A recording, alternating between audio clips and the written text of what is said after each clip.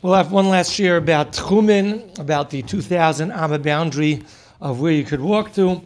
We mentioned that if you have a community of a cluster of houses together, so then that community is able to extend itself to another community as long as there's not 250 feet in between them. And then those two communities become one big city, and your 2,000 Ammas begin at the end of the other city. A community does not mean a house. If your house is more than 125 feet from the other community, then your house is a lone house, and your place of residence in 2,000 Ammas is measured from your house. What's considered a community? What happens if you have 2 houses, 3 houses, 4 houses, 5 houses? You would need to have 6 houses, each one within 125 feet of the other. So 6 houses within a small area, within 125 feet of each other. That would now consist of a community. And now that community, your boundary of 2,000 Ammas won't necessarily begin from your house. It could begin from the last house in that row, in that cluster of houses. So that's considered a community when you have 6 houses, each one within 125 feet of the last one. So even if it's one and then a second one and a third one, they're not grouped together in a circle or anything. The bottom line is, if any one of them is not disconnected by more than 125 feet, so then it's considered one group, and you can measure the 2,000 Ammas from the last one. That also gives you the leniency that if there's another 250 feet to the next group of houses, bungalows, whatever it is, both communities become like one big one, and you can measure your 2,000 Ammas from the last bungalow or house in the other development.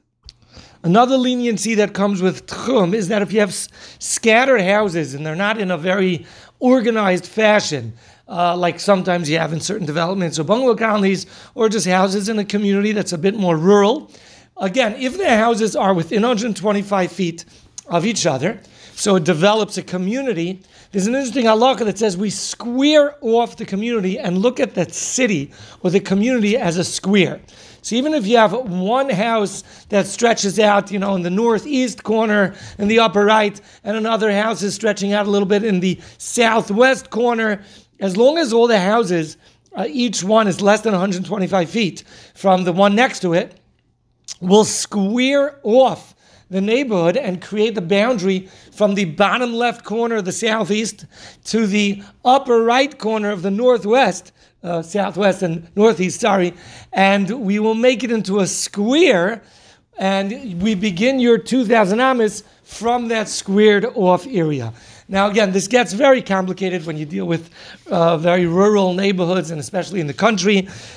Suffice it to say, again, as a klal, as a general rule, if you're walking out of your community, 2,000 Ammas, which is about 10-minute walk, there are concerns of Techum, and you have to be very wary of it.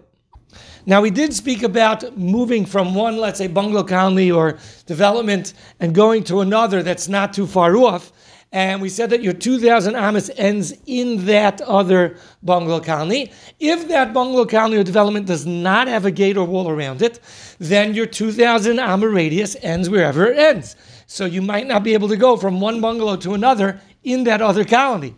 If that other colony is surrounded by a wall or a gate, then that entire bungalow colony is still considered part of one enclosed residence, and you could measure from the end of the gate on the other side of that bungalow colony. So you're not limited in terms of one bungalow to another. However, there's a question if the bungalow colony development only has an Eruv string around it, a Tzuras HaPesach, not a gate or a wall. According to some poskim, it's not considered an enclosed residence, and then your 2,000 Ammas ends where it actually ends. So you got to make sure that the bungalow colony that you're visiting, if you want to hop around from one bungalow to another, from the shul, etc., to different areas in the bungalow colony, if your 2,000 Ammas ends within that bungalow colony, you have to be wary, does that bungalow colony only have a string around it, or does it actually have a gate or a wall? If it has a gate or a wall, you have the ability to look at the entire place as one big residence, and you can measure your 2,000 Ammas from the end of that bungalow colony. If that bungalow colony was within your 125 feet. If the bungalow colony is a separate area, separated by 125 feet, your 2,000 amas ends in that bungalow colony, but you could walk throughout the entire bungalow colony if that bungalow colony is enclosed by a gate or wall.